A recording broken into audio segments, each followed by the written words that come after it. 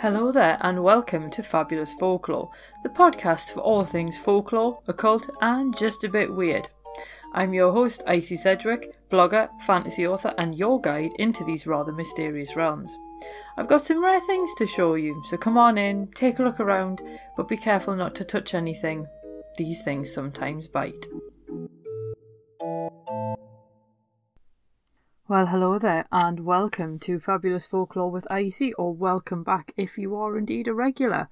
Now, we've been doing a fairy friendly theme this June, although to be honest with you, the last two episodes that we did, they weren't exactly friendly fairies, if you catch me drift.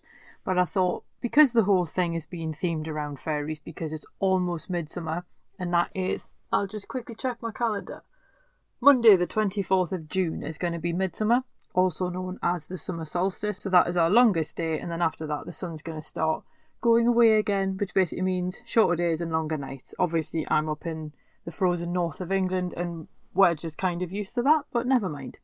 So this week, because of the fact that we've been looking at the darker side of fairies, so to speak, and obviously we've got midsummer coming up, we've got the theme with Shakespeare's Midsummer Night's Dream, I thought we'd have a look at how to make a fairy-friendly garden. Now, this is using folklore rather than how we're going to actually plan a garden and dig stuff and build things and so on, because I'm not Monty Don. So we're going to look at the folklore side of things. If you don't know who Monty Don is, you need to watch Gardener's World.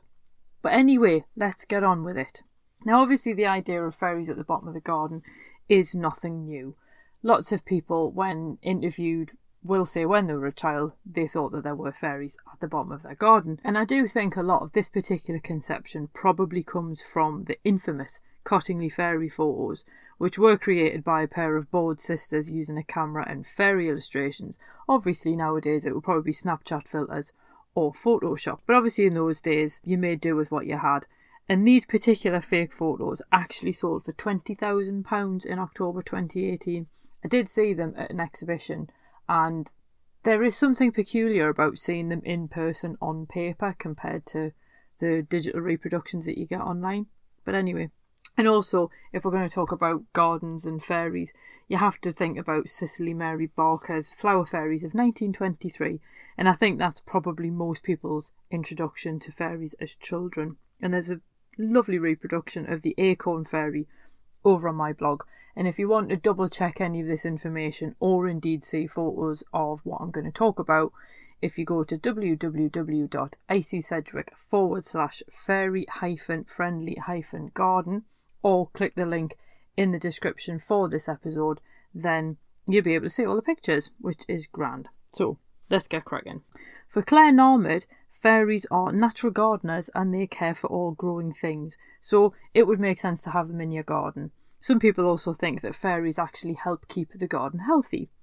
Cassandra Eason, on the other hand, divides fairies into different groups. She talks about the flower fairies of the country garden, and each of these groups reflect the nature of the terrain that they inhabit.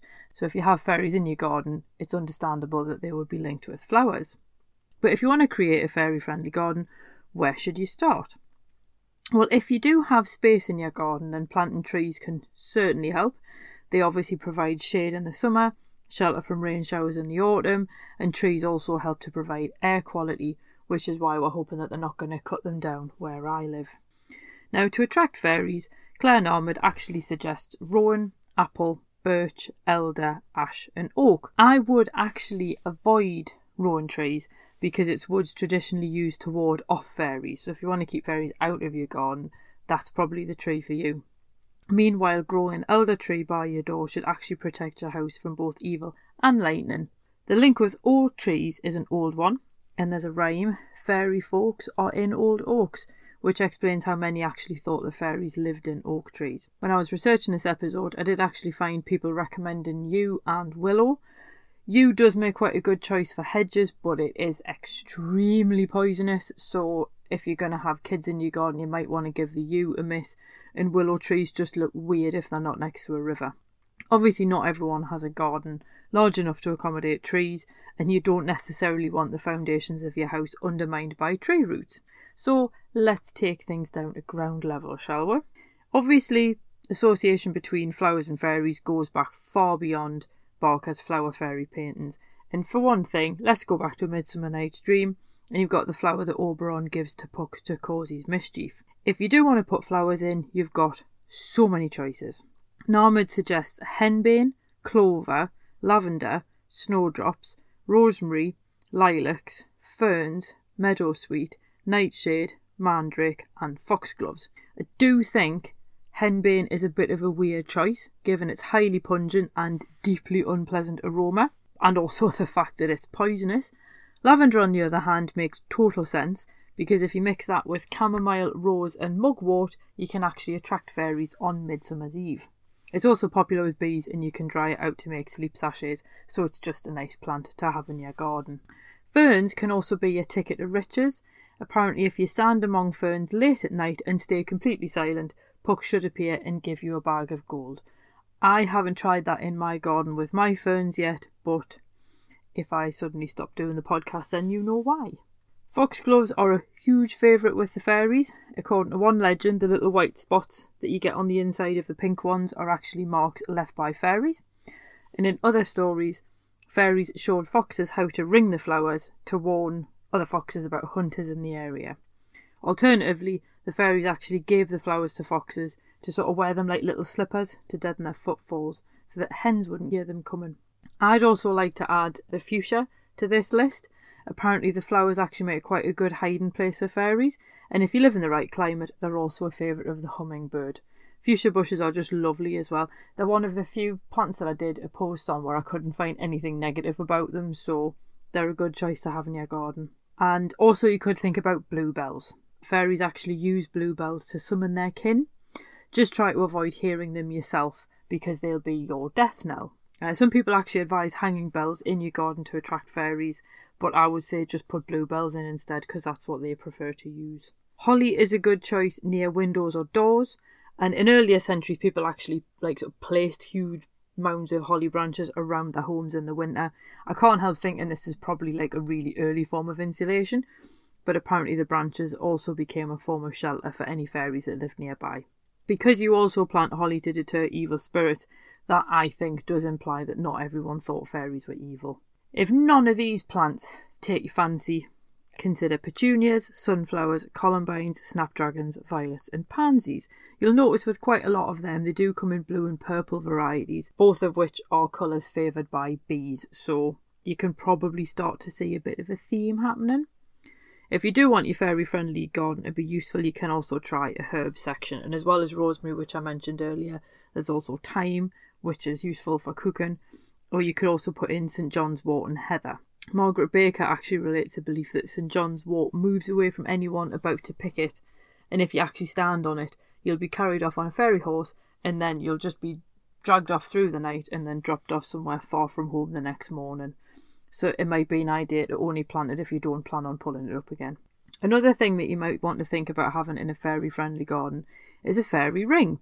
You get loads of links between fairy rings and folklore, and Jacqueline Simpson and Steve Rowd explain that people thought the circles of really dark grass in a meadow showed where fairies had danced. Cassandra Eason actually thinks that having a fairy ring beside your house is a good omen, and if you want to see the fairies, run around it 9 times clockwise. Don't do it anti-clockwise though, that's just generally never a good idea. In the Northern Hemisphere anyway. Sitting in a fairy ring at the full moon apparently makes wishes come true, but you have to avoid doing that during fairy revels, or you might be drawn into the ring and made to dance without stopping until dawn. Something very, very similar happens in Jonathan Strange and Mr. Norrell.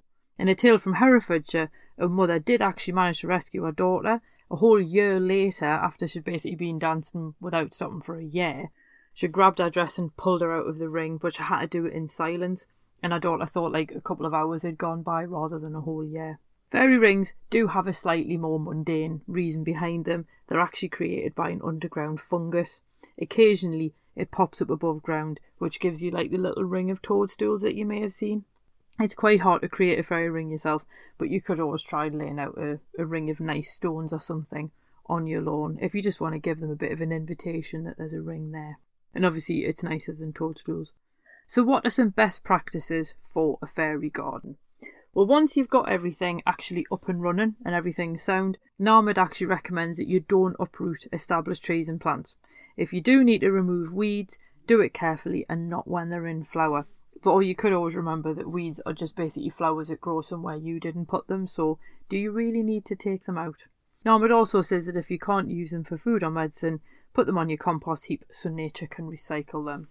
It's a good idea to be eco-friendly in your gardening practices wherever you can be, because obviously fairies are nature spirits. So don't use commercial fertilisers and try and use natural alternatives where you can. So homemade compost is a good idea, or just some good old-fashioned manure if you can get a hold of that from somewhere nearby. Absolutely do not use pesticides. You don't want an over-manicured lawn anyway, because for one thing, clover's a brilliant favourite for bees. It's quite nice at this time of the year to obviously give them something to eat.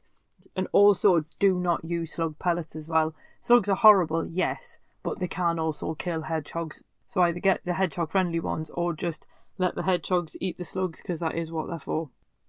Choose natural materials wherever you can. So if you are going to have paving, try using natural stone rather than concrete or bricks. And also, where possible, plant plenty of low shrubs which will help give shelter from the rain.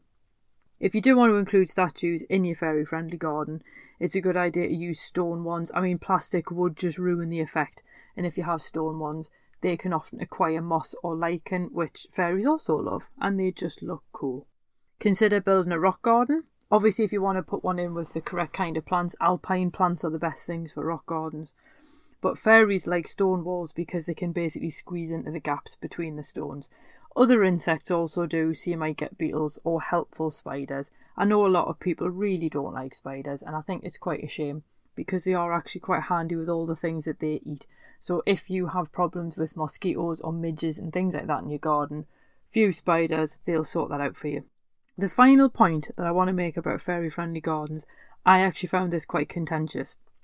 Some people recommend adding some kind of small fountain, stream or pond to give fairies a water source, but other people say that fairies don't like running water. So I think you could get a nice compromise between the two by just adding a bird bath. So even if fairies don't use it, the local bird population certainly will. And that's basically the key to a fairy-friendly garden. So in summary, choose plants that are bee and butterfly friendly, because there seems to be a link between what fairies like and what bees and butterflies like. Create spaces for small animals or birds to live and feed. Make sure they always have water. And above all, keep your garden eco-friendly and free of litter. Because if wildlife enjoys your garden, then fairies will too.